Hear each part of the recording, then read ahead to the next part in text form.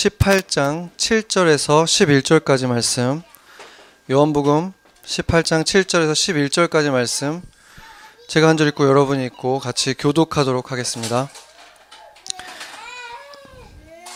이에 다시 누구를 찾느냐고 물으신대 그들이 말하되 나사렛 예수라 하거늘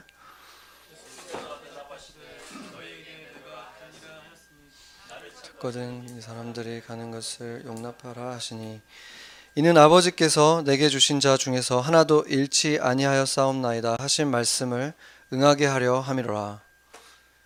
이에 시몬 베드로가 칼을 가졌는데 그것을 빼어 대제사장의 종을 쳐서 오른편 귀를 베어버리니 그 종의 이름은 말고라. 예수께서 베드로더러 이르시되 칼을 칼집에 꽂으라. 아버지께서 주신 잔을 내가 마시지 아니하겠느냐 하시니라. 아멘.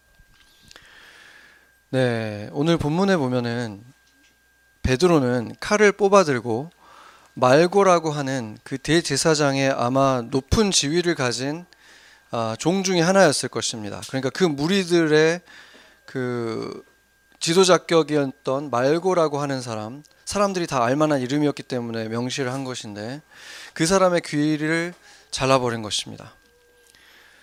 여기에서 보면은 이 베드로가 얼마나 대범한지 알 수 있죠. 복음서의 증언에 의하면 지금 제자들이 가지고 있는 무기는 칼 두 자루밖에 없었어요. 고작 칼 두 자루를 가진 이 어부 몇 사람이 지금 수백 명에 달하는 로마군과 성전 수비대들과 합쳐져 있는 이 연합군과 한번 싸워보겠다고 지금 칼을 들고 덤벼든 것입니다. 우리 용감한 베드로가 진짜 자기들이 이길 수 있다고 생각해서 지금 이렇게 덤벼든 것일까? 그런데 우리가 이 베드로가 이렇게 용감한 분인가 생각해 보면은 잠시 후에 베드로가 도망가잖아요. 바로 몇 분 후에 도망가고 나중에 그날 저녁에 또 예수님을 3번이나 부인하는 걸 보면 베드로가 그렇게 용감한 사람이 아니라는 걸 알 수 있잖아요. 그렇게 배짱이 좋은 사람이 아니었는데 지금 칼을 빼들고 그 지도자였던 말고의 귀를 자를 수 있었던 그 용기는 그럼 어디서 나온 것인가? 바로 예수님께서 내가 그다 했을 때 그 수백 명의 군인이 말 한마디에 넘어지는 걸 지금 베드로가 봤잖아요. 물론 그 이전에도 예수님이 하시는 많은 행적들을 봤고 지금 눈앞에서 그 군인들이 쓰러지는 걸 봤기 때문에 그분을 믿고 지금 칼을 휘두른 것입니다. 예수님과 함께 있다면 누가 감히 나를 이길 수 있겠는가 이런 생각을 한 거죠. 그런데 그의 예상과는 달리 예수님께서 순순히 자기를 그 군인들에게 내어주고 이 쇠고랑을 차시게 되는 것이 일어났습니다. 그렇게 팔에 쇠고랑을 차고 노예처럼 끌려가는 모습을 봤을 때 베드로가 할 수 있는 것은 도망가는 것밖에는 없었던 것이죠. 마가복음 14장 50절을 보면은 뭐라고 말하냐면 제자들이 다 예수를 버리고 도망가니라 이렇게 말하고 있습니다. 그러니까 베드로뿐만이 아니라 안드레라든지 빌립이라든지 도마라든지 그 모든 제자들이 하나같이 무서워서 주랭랑을 친 거예요. 복음서의 증언에 의하면 어떤 사람은 그 옷을 제대로 안 걸치고 있다가 그 불 곁에서 이렇게 자고 있다가 지금 군인들이 들이닥치니까 옷도 챙겨 입지 못하고 거의 그냥 그 나체로 막 도망갔다고 지금 기록되어 있거든요. 그러니까 군인들을 향해서 칼을 휘둘렀던 그 베드로의 용기, 이 담대함도 온데간도 없이 사라져버린 것입니다. 그가 믿었던 것은 보이지 않는 하나님이 아니었던 거예요. 어디에나 계시고 언제나 함께 계시는 그 하나님을 믿은 것이 아니라 당장 지금 자신의 옆에 있는 엄청난 능력을 가지고 계신 그 예수님, 눈에 보이고 만질 수 있는 그분을 믿었었다는 것입니다. 그래서 그 베드로의 지금 이 믿음을 보면은 그 자체로는 병을 고쳐주고 먹을 것을 만들어 주셔서 배가 부르게 해줬기 때문에 그를 왕을 만들어야 되겠다 해서 바다까지 지나가면서 넘어서면서 쫓아갔던 그 어마어마한 군중과 큰 차이가 없다는 것이 밝히 드러난 순간인 것입니다. 오늘 본문 18장 9절을 보면은 예수님께서 이런 말씀을 하십니다. 이들을 이렇게 자기가 붙들려 가면서 이 제자들을 이렇게 도망가게 해주신 이유는 내게 주신 자 중에서 하나도 잃지 아니하였사옵니다 하신 말씀을 응하게 하려고 하신다, 이렇게 말씀하셨는데, 이 말씀은 지금 이 사람들이 만약에 이 군인들에게 만약에 전쟁을 일으켜서, 전쟁도 아니겠죠, 싸움이 안 되니까, 그렇게 해서 만약에 죽임을 당하게 된다면 그것은 그들을 잃어버리는 것이다 라고 말씀하신 거나 마찬가지죠. 그런데 이 잃는다는 말이 만약에 육체의 죽음만을 말하는 것이라면은 결국은 이 모든 제자들이 얼마 안 돼서 죽임을 당하게 되잖아요. 베드로는 십자가에 거꾸로 매달려서 죽게 되고, 다른 제자들도 대부분 다 순교를 당하는데, 그렇다면 그들은 지켜진 게 아니잖아요. 인간적인 눈으로 봤을 때 하나님께서 그들을 지켜주지 않았죠. 왜 그렇게 처형당하는 것, 부끄럽게 죽임을 당하는 것을 그냥 내버려 두셨는가 할 수 있다는 것입니다. 그래서 지금 여기서 잃지 않는다, 잃지 않도록 내가 보존했다, 이 말은 지금 그 의미가 아니라는 것이 분명합니다. 그래서 지금 이들이 아직 죽음을 당해서는 안 되는 이유가, 지금 죽음을 당하면 잃어버리는 것이 되기 때문에 지금은 죽임을 당할 수 없고 그래서 도망가야 된다, 이 말은 이들이 아직 영생을 얻을 만한 믿음을 갖고 있지 못하다라는 말을 지금 말하는 것과 마찬가지인 것입니다. 마태복음에서는 그 예수님이 겟세마네에서, 지금 오늘 겟세마네 이 장면이잖아요. 이 장면을 좀 더 디테일하게 말해주고 있는데, 기도하시는 장면을 이제 상세하게 기록하고 있죠. 거기서 예수님이 특별히 다른 모든 제자들과 함께 그 동산에는 와 있었지만, 예수님이 기도하러 가실 때 가장 가까이에 데려간 3명의 제자들이 따로 있었죠. 베드로, 야고보, 요한이었습니다. 이처럼 이 3 제자는 분명히 특권을 누린 거예요. 예수님 가장 가까이에서 기도하시는 것, 소리가 들릴 수 있는 거리에 있었거든요. 그뿐만이 아니라 똑같은 이 3명의 제자들은 회당장 야이로의 딸이 죽었다가 살아나는 장면을 목격하는 유일한 제자들이었고, 그뿐만이 아니라 이 3명의 제자가 또 예수님이 그 빛나는 옷을 입고 얼굴이 해처럼 변하는, 예수님의 원래 모습으로 변하는 것을 보고 예수님이 또 모세와 또 엘리야와 함께 대화를 나누는 장면까지 목격하게 된 3명의 제자 또한 또 이 3명이었습니다. 그러니까 12명도 어떤 특권을 가진 제자들이었다고 할 수 있지만, 이 3명은 정말로 특별하게 어떤 특별한 대우를 받았다고 볼 수밖에 없는 거죠. 그러나 우리가 일전에도 생각해 본 것처럼 이 3명이 12명 중에서 특별히 뛰어난 엘리트들이었기 때문에 이들을 예수님께서 가까이 데리고 다닌 것은 아니었다라고 성경이 분명하게 보여줍니다. 왜냐하면 예수님께서 제자들의 믿음에 부족한 것에 대해서 꾸짖으신 때가 여러 차례 있었지만 전체적으로 꾸짖으신 거였죠. 그런데 한 명 한 명 이렇게 꼭 집어가지고 거의 부끄러움을 당할 만큼 이 사탄의 자식아 이렇게 꾸중을 하고, 이 우레의 자식들아, 이렇게 우레의 아들들아, 이렇게 꾸짖은 것은 바로 이 3명이었다는 거예요. 그때 당시에 그 문화는, 우리 동양 사람들이니까 우린 잘 알잖아요. 수치 문화거든요. 이렇게 누군가가 이렇게 꼭 집어가지고 자기에게 수치 주는 거가 견딜 수 없는 것을 느끼는 그런 문화 속에서 그렇게 꼭 집어서 꾸지람을 당한 사람이 이 또 3사람이었다는 거예요. 언제 그들이 꾸지람을 당하냐면, 한 번은 예수님 일행이 갈릴리 쪽에 있다가 그 사마리아를 원래 피해갈 수도 있지만 예수님은 그냥 지나가셨죠. 근데 지나가려고 하다가 그 사마리아 사람들이 못 가게 막은 거예요. 그러니까 이 야고보와 요한이 와가지고, 주님, 우리가 불을 내려가지고 이들을 다 그냥 태워버립시다, 이렇게 얘기한 거예요. 그랬다가 꾸지람을 당한 거죠. 그러니까 그들은 이 소돔과 고모라 같은 이들을 그냥 다 태워버리자고 했다가 예수님에게 크게 꾸짖음을 당한 것입니다. 그리고 예수님께만 아니라 또 동료들에게까지 아주 크게 비난을 받은 사건을 기록하고 있는데, 마가복음 10장 37절을 한번 보면은 이렇게 얘기를 합니다. 선생님이 영광을 받으실 때 하나는 선생님 오른쪽에, 하나는 선생님 왼쪽에 앉게 해주십시오. 이게 누가 말했냐면 야고보와 요한이 말한 거예요. 그러니까 이 말을 했다가 예수님께서 너희가 지금 무슨 말 하는지 알고 그 말을 하느냐, 내 잔을 마실 수 있겠느냐 했더니 네, 우리가 마실 수 있습니다. 우리가 그 역할 감당할 수 있습니다. 이렇게 얘기를 했다가 그래, 너희들이 맡게 될 것이다. 이 잔을 마시게 될 것이다. 이런 고난에 대한 예언을 받게 되는 제자들도 바로 이 두 제자였습니다. 그래서 이것들을 통해서 보여주는 한 가지 확실한 사실은 야고보, 요한, 그리고 이 베드로라는 제자가 특별히 더 순종을 잘했다거나 성숙해서 예수님이 보시기에 참 믿을만하다, 이런 제자들이 아니었다는 것만큼은 너무나 분명하게 이 성경에 기록되어 있다는 것입니다.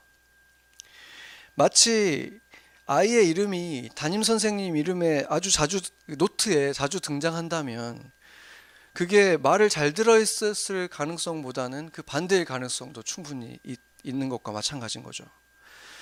그러나 어떤 이유에서였든지 간에 한 가지 확실한 것은 이들은 결국에 예수님 가장 가까이에서 다른 12명의 제자들도 경험하지 못한 것들을 보게 되고 경험하는 특권을 누렸다는 것만큼은 부인할 수 없다는 것입니다. 그래서 그 특별히 이 두 명을 보면은 베드로하고 요한을 보면은 베드로는 베드로 전후서를 썼고 또 지금 마가복음이 바로 베드로의 제자인 마가가 쓴 거기 때문에 베드로가 말해준 걸 듣고 썼다고 보거든요. 그렇기 때문에 베드로의 복음서라고도 볼 수 있는 거예요. 그러니까 그리고 요한은 당연히 요한복음, 지금 우리가 보고 있는 요한복음을 썼고 요한 1, 2, 3, 4를 썼고 요한계시록을 썼고, 그렇기 때문에 그들의 그 입지라는 게 얼마나 큰지, 기독교 역사 속에서 그들의 영향력은 어마어마한 것이죠. 그렇기 때문에 그들은 그러한 영광을 분명히 누렸는데 가장 신기한 인물이 누구냐면 야고보라는 거예요. 야고보는 사도행전 12장에 보면은 거의 어떤 특별한 활동들이 기록되어 있지 않은 채 첫 번째 기록이 그냥 참수당한 거예요. 헤롯에 의해서 참수형을 당하는데 예수님이 정말로 예언하신 것처럼 그 고난의 잔을 마시게 된 거죠. 예수님의 잔을 마시는 일을 당한 것입니다. 그런데 야고보만 그 잔을 마실 것이라고 예언하신 게 아니었잖아요. 요한도 분명히 같이 그 예언을 받았는데 야고보는 그렇게 사역을 시작하자마자 참수를 당했는데 요한은 어떻습니까? 요한은 12명 제자 중에서도 가장 장수했던 제자였어요. 그러니까 요한복음이 쓰여진 게 AD 90년 이후기 때문에 요한이 아무리 어렸다고 하더라도, 예수님보다 훨씬 나이가 어렸다고 치더라도 최소한 70대 후반에서 대부분 다 90세까지 살았을 거라고 보는 분들도 많아요. 그러니까 지금 야고보하고 비교했을 때 그 사역을 한 기간을 한번 비교해 보세요. 비교가 안 되잖아요. 똑같은 예언을 받았는데 형은 가장 먼저 순교하고 동생은 가장 오래 사역을 하게 된 것입니다.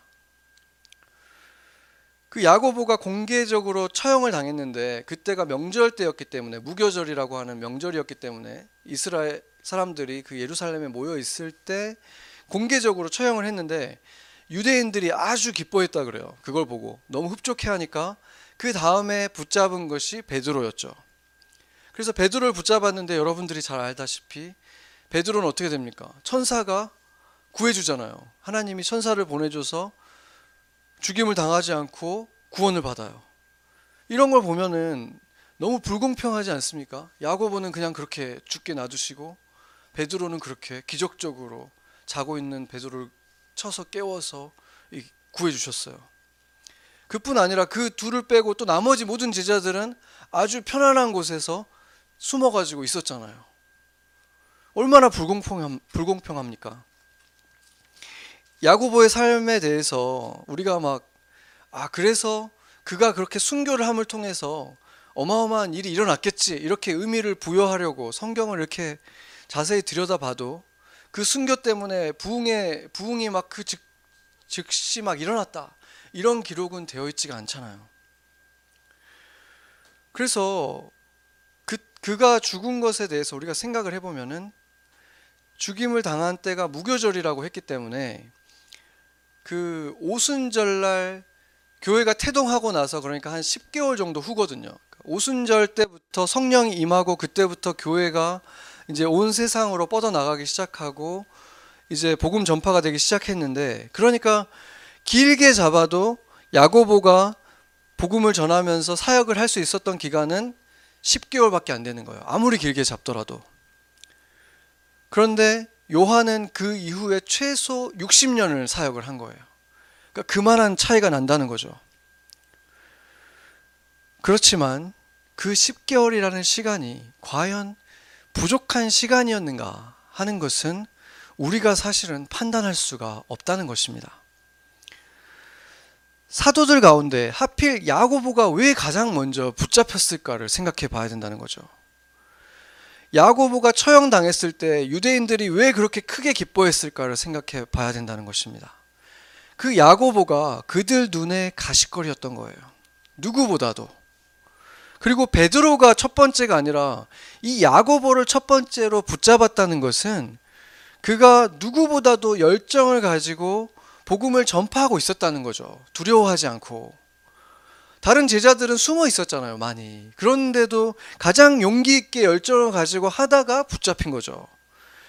그렇기 때문에 그가 그렇게 그들 사이에서도 대표성을 가졌던 인물이라는 것을 우리가 충분히 유추할 수 있다는 것입니다. 물론 그는 너무나 짧은 시간 동안 사역을 할 수밖에 없었지만, 보이지 않는 세계에서 그를 판단하자면 눈으로 볼 수 없는 하나님 나라에서는 그나 베드로나 마찬가지로 베드로에게 조금도 손색이 없이, 요한에게도 조금도 손색이 없이 분명히 예수님의 우편이나 좌편에 서 있을 거라는 것입니다. 왜냐하면 그는 그에게 주어진 잔을 다 마신 것이기 때문입니다. 지난주에는 그 마틴 루터킹 데이가 있었잖아요. 젊은 나이에 살해를 당한 그의 죽음은 분명히 비극이었죠. 그를 살해한 인종주의자들의 그 살해 행위는 비난받아 마땅하고 눈꽃만큼의 정당성도 주어질 수가 없습니다. 그러나 또한 온 세상의 주인이신 하나님을 믿는 우리는, 참새 하나도 하나님의 허락 없이 떨어질 수 없다고 믿는 우리는 그 비극도 결국은 하나님의 허락 없이 일어날 수 없다고 믿을 수밖에 없는 것입니다. 그런데 그와 한 시대를 살아갔고 함께 동역하기도 했던 또 다른 한 분, 하나님에게 정말 놀랍게 쓰임받은 분이 있었죠. 빌리 그레함 목사님이었습니다. 빌리 그레함 목사님을 생각하면 저도 최근에 안 것인데, 저는 당연히 마틴 루터킹 목사님 훨씬 오래전 분이라고 생각을 했어요. 그런데 알고 보니까 빌리 그레함 목사님이 마틴 루터킹 주니어 목사님보다 11살이 더 많더라고요. 우리가 그렇게 느끼는 이유가 빌리 그레함 목사님 거의 100살을 사신 거예요. 1918년생인데 2018년에 소천을 하셨기 때문에 거의 100년을 사신 거죠. 그분도 정말 21세기에 정말 탁월한 설교가고 많은 영향력을 끼친 분이잖아요. 전 세계에 많은 대통령들에게 자문을 하시기도 했고, 그런데 그분과 동시대를 살았고 심지어 나이가 더 어렸던 분이고, 그분도 이 빌리 그레함 목사님 못지않게 많은 일들을 하실 수 있었던 분일 텐데, 그분은 지금 제 나이보다도 어린 39의 나이에 죽임을 당한 거예요. 얼굴에 총을 맞고 정말 비참하게 살해를 당한 거죠. 이렇게 하나님이 사랑하는 사람들인데, 분명히 쓰임을 받은 분들이지만 이들의 삶의 마지막은 이렇게 극단적으로 차이가 날 수 있다는 것입니다. 한 사람은 자신의 자식들이, 어린 자식들이 자라는 것도 보지를 못했고, 다른 한 분은 자신의 증손자가 다 커서 어른이 되는 것까지 보는, 우리가 보기에는 너무나 불공평한 그런 삶을 허락받으셨다는 거예요. 그러나 예수님의 약속을 믿는 우리는 보이지 않는 세계에서, 영원 속에서 그것은 결코 불공평한 일이 될 수 없는 것입니다. 예수님을 믿었기 때문에 영원 속에서 그 두 분 다 잃어버리지 않은 자들이었고, 한 영혼이라도 그분들을 통해서 그 영원한 생명을 얻게 되었다면, 그 도움을 받게 되었다면 그들의 삶 또한 무한한 가치를 갖게 되는 것이기 때문입니다. 그리고 그들이 어떠한 죽음을 맞았던지 간에 그들의 영원한 몸은, 영생하는 그 몸은 주님이 약속하신 대로 머리털 하나 상하지 않았기 때문인 것입니다. 아멘. 한 사람은 끝까지 다 쓰임을 받았고, 다른 한 사람은 너무 아깝게 일찍 잃어버린 것이 아니었다는 것입니다. 마틴 루터킹이란 이름을 모르는 사람이 전 세계에 아무도 없다거나, 그의 설교 몇 문장 들어보지 않았거나 기억하고 있지 않은 사람들이 없을 정도로 인류 역사에 길이길이 기억되는 분위기 때문만이 아니라, 누구든지 그렇게 예수님을 믿고 믿음의 삶을 살아갔다면 그를 통해서 한 사람이라도 영원한 생명을 누리게 되었다면, 영원을 바라보는 눈을 뜨게 되는데 도움을 주었다면, 그 가치에는 조금도 차이가 있을 수 없기 때문인 것입니다. 영원은 한 명이든 만 명이든 다 무한대이기 때문인 것입니다. 우리가 온전히 다 이해할 수는 없겠지만 성경에서 하나님이 드러내 주신 것들로 우리가 이해할 수 있는 것은, 예수님은 결코 제자들을 차별하시지 않았다는 것입니다. 요한계시록에는 하늘의 예루살렘에 12사도의 이름이 기록된 12기초석이 등장하고 있습니다. 계시록 21장 14절을 보겠습니다. 제가 읽겠습니다. 그 성의 성곽에는 12기초석이 있고 그 위에는 어린 양의 12사도의 12 이름이 있더라. 아멘. 물론 이것은 상징적인 것이지만 12기초석 안에 이름에는 베드로도 있고 요한도 있고 야고보도 있다는 것입니다. 그리고 그들의 그 비석의 그 기초석의 크기가 어떤 것은 더 크고 어떤 것은 더 웅장하지 않는다는 것입니다. 야고보는 그에게 주어진 삶의 그 잔을 다 받아냈기 때문인 것입니다. 소명이나 부르심이라고 부르는 것, 나를 통해서 주님이 이 땅에서 이루시고 싶어 하시는 일, 내게만 주어진 예수님의 잔이 있는 것입니다.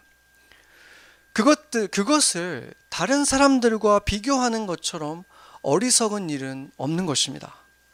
비교의 대상이란 존재할 수 없기 때문입니다.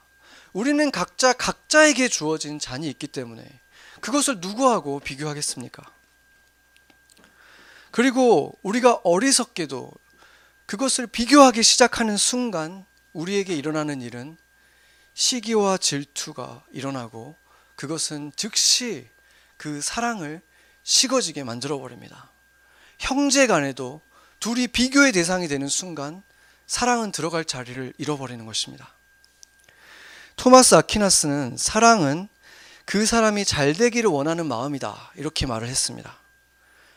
그런데 시기와 질투는 어떻습니까? 그 사람이 나보다 잘 되기를 원치 않는 마음이잖아요. 그러니까 사랑의 반대말이 여러 가지가 있지만 너무나 중요한 사랑의 반대말이 바로 이 시기와 질투라는 것입니다. 그러니까 사단이 이것을 얼마나 즐겨 사용하겠습니까? 우리는 각자에게 주어진 잔이 있는데 그것을 잃어버리면 누군가와 비교하기 시작하는 것입니다. 다른 사람의 고통을 보면서도 비교하는 거예요. 그러면은 비교를 하는 순간 그 사람의 고통을 내가 느끼기 시작하는 게 아니라, 너는 이런 것들도 다 가졌는데 왜 그런 걸 가지고 힘들어하니? 이렇게 바라보게 되는 거예요. 사랑할 수 없게 되는 것입니다. 그런데 내가 없어서 고통하는 그 사람, 내가 없어서 고통하는 바로 그것을 가지고 있는 그 사람은 고통이 없다는 것을 여러분이 어떻게 합니까? 전혀 그렇지 않은 것입니다. 그에게만 주어진 잔이 있고 그가 가지고 있는 고통이 있는 것입니다. 그것을 인정할 때만, 내가 그것을 알 수 없지 인정할 때만 사랑을 시작할 수 있는 것입니다. 그래서 생각해 보면 결국 고통에는 객관적이라는 것이 있을 수가 없는 거예요. 객관적인 고통이란 존재하지 않습니다. 객관적이지 않다면 비교는 불가능한 것입니다. 고통은 언제나 주관적이다. 그래서 기준도 있을 수 없고 누구와 비교도 할 수 없다. 각자의 십자가가 있고 나에게만 주어진 예수님의 잔이 있다. 이 진리를 붙들어야만 사랑을 시작할 수 있다는 것입니다. 제가 존경하는 어떤 선교사님과 대화하다가 이런 말씀을 해주셨어요. 다른 사람이 자기가 보기에는 이 사람은 뭐 잘 되고 있는 게 되게 많으니까 어떤 고통에 대해서 나눠주는데 저걸 왜 저런 걸 힘들어할까 이런 생각이 들었대요, 마음속에. 그런데 그런 생각이 들 때마다, 그러면은 당연히 기도를 하면서도 이게 진심이 되기가 어렵잖아요. 그랬을 때 이상하게 그런 느낌을 배우게 되는 일들을 경험했다는 거예요. 자기에게 그 비슷한 일들을, 그 전에는 그런 경험을 해본 적이 없는데 왜 저 사람은 저런 걸 힘들어하나 했는데 그런 걸 힘들어하게 되는 일을 자기가 겪게 되더라는 거예요. 근데 그게 반복적으로 일어나더라는 거예요. 근데 제가 그 얘기를 듣고 깜짝 놀란 게, 저도 그런 경험들을 몇 번을 반복적으로 하게 됐거든요. 그러고 나서부터 이제 회개하고, 아, 정말 내가 모르는 이 사람의 고통의 크기가 있겠구나. 그러면서 내가 이 아픔을 이해하지 못하지만 정말 하나님 앞에 진심으로 내가 모르는 고통을 이 사람이 겪고 있군요 하면서 마음을 다해서 기도해주고 그 마음을 느끼려고 할 때 그 마음, 그 기도들을 하나님이 원하신다는 것입니다. 그때 그 사람을 사랑할 수 있게 되기 때문입니다. 장수했던 요한의 삶이 야고보의 삶보다 더 쉬운 인생이었다고 우리가 말할 수 있습니까? 그럴 수 없다는 것입니다. 오늘 본문 11절을 보면은 예수님께서 이렇게 말하죠. 예수께서 베드로더러 이르시되 칼을 칼집에 꽂으라. 아버지께서 주신 잔을 내가 마시지 아니하겠느냐 하시니라.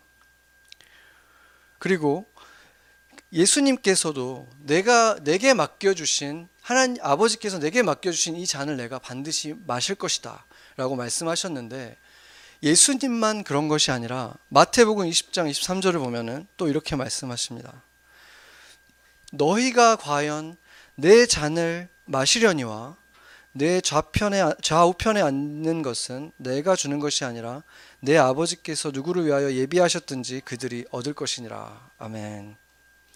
이게 무엇을 말합니까? 예수님에게도 예수님께 맡겨진 잔이 있듯이 우리 각자에게도 결국에는 예수님이 나의 잔이라고 말씀해 주신, 너희에게 주님의 고난을 채운다고 지금 바울이 말했던 바로 그 잔들이 있다는 거예요.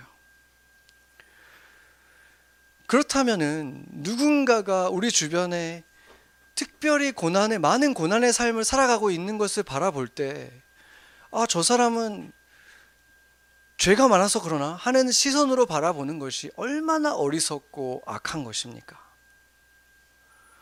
내가 고난의 잔을 받는다면 이것에 대해서 주님께서 나에게 주는 것이다라고 내가 받아들일 수 있는 것이고, 또 반대로 다른 사람들을 바라볼 때도 그렇게 바라봐야 하는 것인데, 그것을 바라보면서 오히려 정죄하는 눈으로 바라보는 것은 너무나 어리석은 것입니다.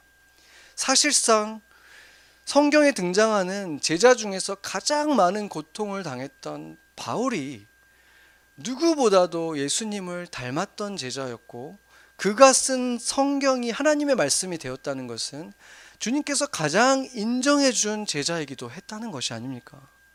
그렇기 때문에 예수님의 잔을 받고 있는 우리 주변에 고통받는 사람들을 바라볼 때 우리는 도리어 주님이 저분을 정말 사랑하셔서 정말 가까이 두시려고 하시는구나, 이렇게 바라보는 것이 훨씬 더 올바른 태도가 될 것입니다.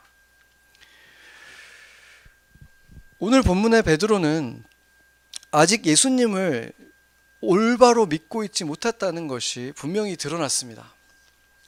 그런데 우리가 사도행전으로 넘어가서 이 베드로를 바라보면 베드로는 마치 예수님이 바로 옆에 있었을 때 용감무쌍했던, 아무것도 눈에 뵈는 게 없이 예수님만 있으면 겁날 게 아무것도 없던, 그 수백 명의 군인도 이길 수 있을 것처럼 덤볐던 그 베드로의 모습이 되어 있는 것을 우리가 보게 됩니다.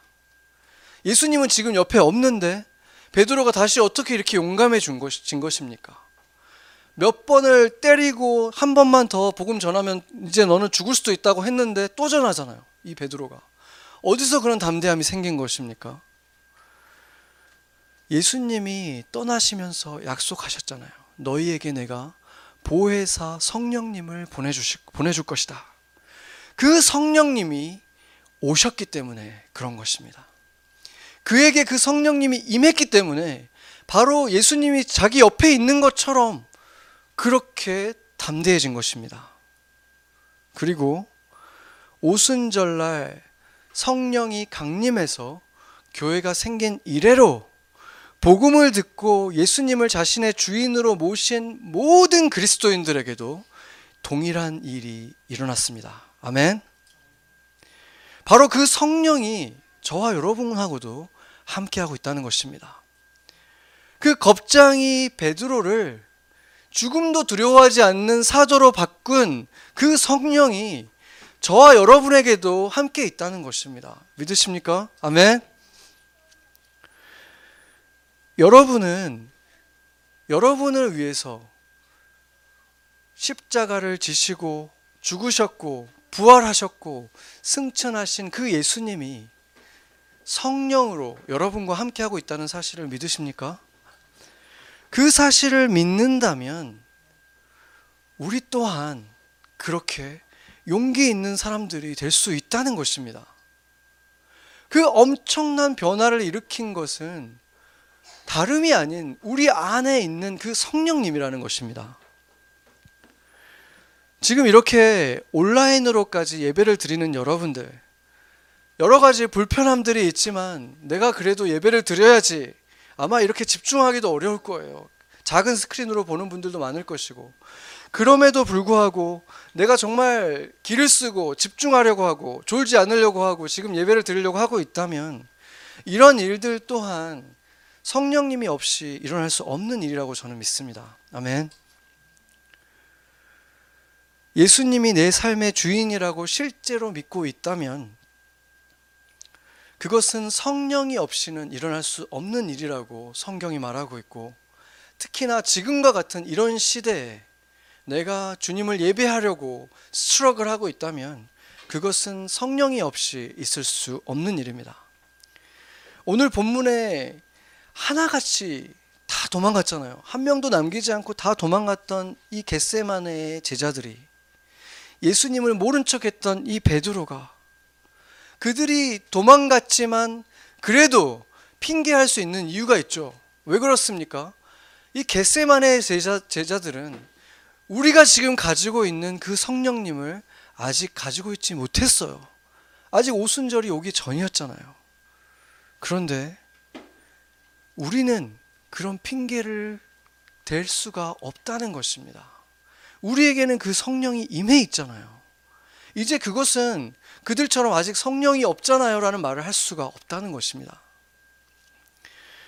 그렇다면 우리는 이제 질문을 해봐야 되는 것이죠. 왜 우리는 성령이 있는데 마치 겟세마네의 제자들처럼 살아가고 있을까? 왜 우리는 아직도 겁을 내고 도망가고 용기가 없을까? 왜 성령의 능력을 경험하지 못하고 무기력한 삶을 살아가고 있을까?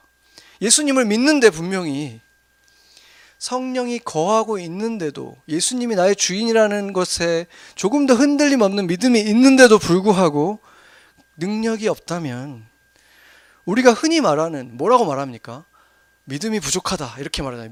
믿음이 없어서 그래, 믿음이 부족해서 그래 이렇게 말하잖아요. 그런데 이 믿음은 우리가 복음을 안 믿는 게 아니잖아요. 내가 지금 우리가 방금 말했던 이런 것들을 안 믿기 때문에 이것은 뭐 많고 크고의 문제가 아니거든요. 이것은 믿느냐 안 믿느냐의 문제일 뿐이잖아요. 예수님이 정말로 나의 주인이라고 믿느냐 안 믿느냐의 차이예요. 믿었으면 끝난 거잖아요. 믿잖아요. 그렇죠. 그렇기 때문에 이것은 믿음이 없다 있다의 문제가 아닌 거예요. 이것은 왠지 크고 작음의 문제 같이 느껴지죠. 그렇기 때문에 지금 말하는 이 믿음은 사실상 용기인 것입니다. 용기가 부족한 거예요. 내 안에 믿음은 있는데 그것을 행할 용기가 부족하다는 거예요.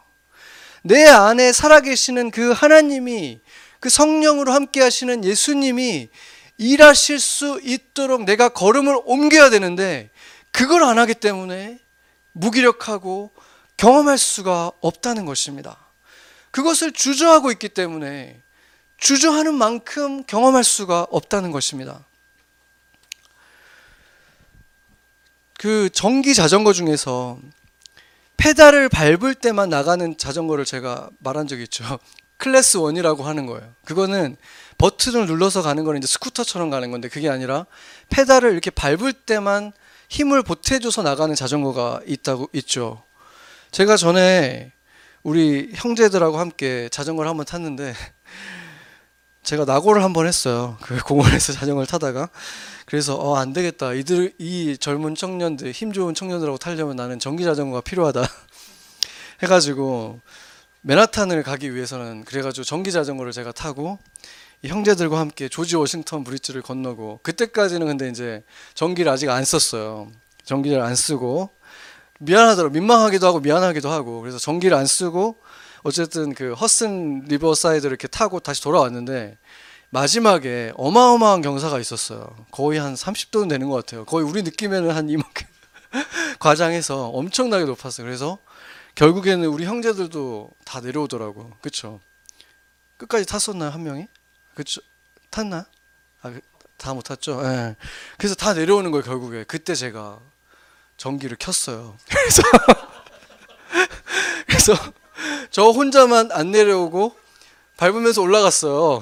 그랬는데 진짜 도저히 올라갈 수 없는 곳인데 이렇게 발을 밟으니까 쑥 나가는 거예요, 진짜. 근데 느낌에는 제가 타는 것 같아요. 제가 진짜 밟는 것 같은데 힘이 훨씬 세지는 거죠. 제 힘을 넘어서는 힘으로 갑자기 슈퍼파워가 생기는 것처럼 쑥 올라가가지고 이제 저는 딱 올라가고 이분들이 이제 헥헥거리면서 올라와가지고 이제 한참 쉬다가 이제 갔던 기억이 나는데, 성령의 역사가 정말 그것하고 비슷한 거예요. 물론 성령님께서 하나님이시기 때문에 언제든지 그분이 원하시면 정말 특수한 상황에 우리를 그냥 어마어마하게 어떤 빛과 같은 속도로 움직이시기도 하시는 거예요. 우리가 의지와 상관없이 여기서 여기로 옮기시고 어떤 일을 하게 하실 때가 있지만, 성경에서 아브라함도 그런 경험을 한 것은 손에 꼽아요. 100살을 넘게 산 그분이 그런 경험을 한 거는 손에 꼽는 정도밖에 없었어요. 그렇게 하나님을 만난 거는. 근데 대부분의 시간은 그러면 어떻게 보냈습니까? 하나님이 어떻게 뭘 하기를 원하시는가 생각하면서 믿음의 걸음을 옮겼어요. 그래서 믿음의 조상이 된 거예요. 그렇기 때문에 우리 삶에서도 마찬가지예요. 하나님께서 때로는 정말로 기적적인 방법으로 우리를 움직이실 때가 있어요. 우리 의지와 상관없이 이끌어 가실 때가 있어요. 그렇지만 대부분의 삶 속의 일상에서는 하나님이 원하시는 것이 무엇인가 우리가 깨닫고 용기의 걸음을 할 때 거기에 주님께서 힘을 주시고 능력을 주셔서 내가 할 수 없는 일들을 하게 하신다는 거예요. 그게 나와 함께 역사하시고 살아가시는 주님이 원하시는 바로 성령 충만한 삶이 그렇게 이루어진다는 것입니다. 아멘. 그날 밤 주랭랑을 쳤던 그 제자들이 오순절에 그 성령을 받고 나서 그들도 그렇게 하나님이 이것을 원하시지 그러면 그것을 행하고, 그때마다 하나님이 함께 해주시고 그렇게 놀라운 일들을 행했다는 것입니다. 그 성령님이 여러분과 함께 하십니다. 아멘. 그리고 그 성령님이 여러분과도 그 놀라운 일들을 하고 싶어 하십니다. 아멘. 그거를 하시기 위해서 그 힘을 주셨는데 우리가 지금 그것을 사용하고 있느냐, 이것을 생각해 봐야 되는 것입니다. 우리 시대 최고의 신학자 중에 한 분으로 꼽히는 분이 작년에 소천하신 분인데 J.I. 패커라고 하는 분이 있습니다. 이 영국 분인데 그분이 이렇게 말했어요. 그리스도인의 삶의 목적을 아주 단순화해서 말하자면 첫째는 하나님을 위해서 사는 것이고, 둘째는 다른 이들을 위해서 사는 것이고, 셋째는 자기 자신을 위해서 사는 것이다, 이렇게 말을 했습니다. 근데 이 말씀이 굉장히 가슴을 울리는 이유는 이게 그분의 말이기 때문이 아니라 성경의 가르침을 그대로 요약했기 때문에 그런 것입니다. 이 순서를 생각하면서 삶의 기준을 삼는 거예요. 이것이 하나님을 위한 것인가? 이게 다른 이들을 위한 것인가? 내 주변의 다른 이들을 위한 것인가? 그리고 나서 나를 위한 것인가? 생각하라는 거예요. 그렇다고 해서 내 삶이 희생당해지겠습니까? 이렇게 하면 내 삶이 훨씬 더 행복해지는 거예요. 하나님이 원하시는 목적대로 살아가게 되는데 내가 내 거 안 챙긴다고 해서 그게 안 주어지겠습니까? 그의 나라와 의를 구하면 너한테 필요한 거 주님이 안 구해도 주신다고 약속하셨는데 그렇지 않겠습니까? 이게 그리스도인들의 삶의 기준이 돼야 된다는 거예요. 그것이 바로 성령 충만한 삶의 비밀이라는 것입니다.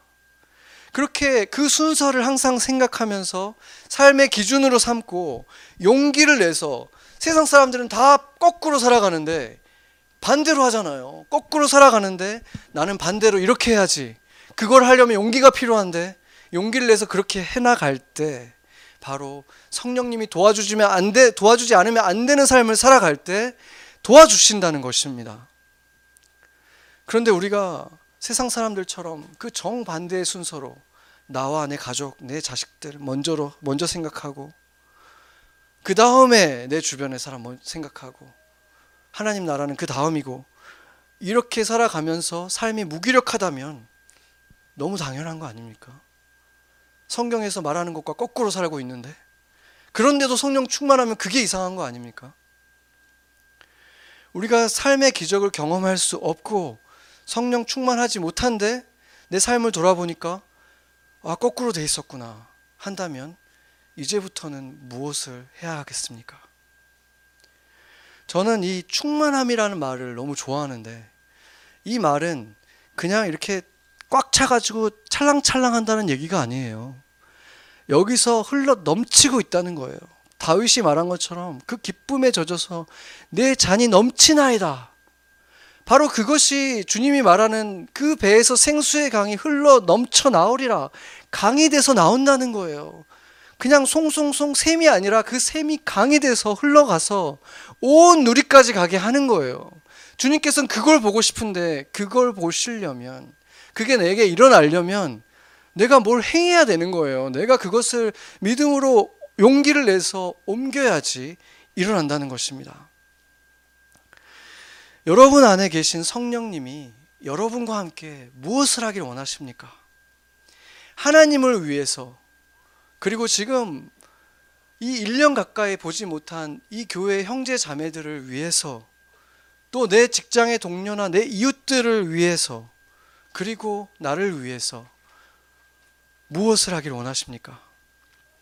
그것을 찾아야만 우리의 인생은 하루를 살아도 영원한 가치를 갖게 되는 것입니다. 그것을 위해서 여러분들이 마셔야만 하는 그 잔은 무엇입니까? 여러분은 성령 충만을 포기하면서 그 잔을 내려놓겠습니까? 아니면 그 잔은 쓰겠지만 그것으로 인해서 내가 성령 충만해질 것이고 내 주변의 사람들이 나를 통해서 그 성령 충만함의 열매들을 누리게 될 것이라는 것을, 그것을 믿고 주님께서 지금 내 이 육신의 한계를 뛰어넘어서 바로 이 베드로와 함께 하셨던 것처럼, 제자들과 함께 하셨던 것처럼 그들의 그 연약함을 뛰어넘어서 행하신 그 일들이 여러분의 삶에도 일어나기를 원하십니까? 여러분은 어떤 삶을 선택하시겠습니까? 여러분의 한계 속에 갇혀서 나를 우선시하는 삶을, 거꾸로 된 삶을 그렇게 힘겨워하면서 계속해서 한 번씩 한숨 쉬는 삶을 살아가겠습니까? 아니면 내 한계를 뛰어넘어서 주의 능력으로 산이라도 옮기겠다 하는 그런 능력을 경험하는 삶을 살아가시겠습니까? 제가 성경을 묵상하면서 베드로, 야고보, 요한에 대해서 많이 묵상을 하게 되는데, 그들에게는 뛰어난 것은 없었는데 한 가지 굉장히 특별한 것이 있었어요.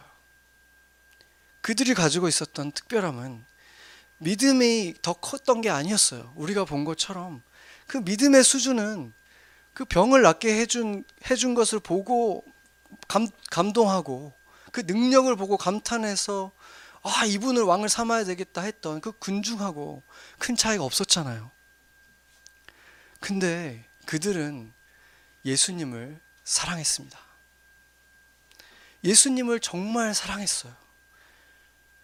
그게 그들과의 차이점이었습니다. 그들의 가족들보다도 예수를 정말 사랑했어요. 성경을 우리가 자세히 들여다보면 이들이 예수님을 정말 사랑했구나, 이게 그냥 너무 드러나요. 그게 영원한 차이를 만들어낸 것입니다. 유다와 베드로도 차이가 뭐가 있었습니까? 둘 다 그 새 예루살렘이 임해서 예수님이 왕이 되시면 거기서 큰 자리 하나씩 차지하고 싶었던 거는 차이가 없었어요. 그렇잖아요. 높은 자리에 오르고 싶은 야망이 있었던 것에는 차이가 없어요. 그런데 유다는 자기 자신을 위해서 이 예수의 능력을 그냥 이용하고 싶었던 거예요. 이 예수라는 이분을 이용하고 싶었지만, 베드로도 야망은 있었지만, 요한과 야고보도 야망은 있었지만, 이 사람들은 예수님을 사랑했어요. 사랑한 것이 차이였다는 것입니다. 예수님을 진심으로 좋아하고 사랑했기 때문에 영원한 차이를 갖게 된 것입니다. 여러분은 예수님을 사랑하십니까? 그분이 지금 우리에게 나눠주신 그 잔을 우리가 기꺼이 받으시겠습니까? 그것이 사실은 영원한 선물이라는 사실을, 보이지 않는 그 진실을, 예수님의 그 말씀을, 우리에게 해주신 그 말씀을 믿으십니까? 같이 기도하시겠습니다.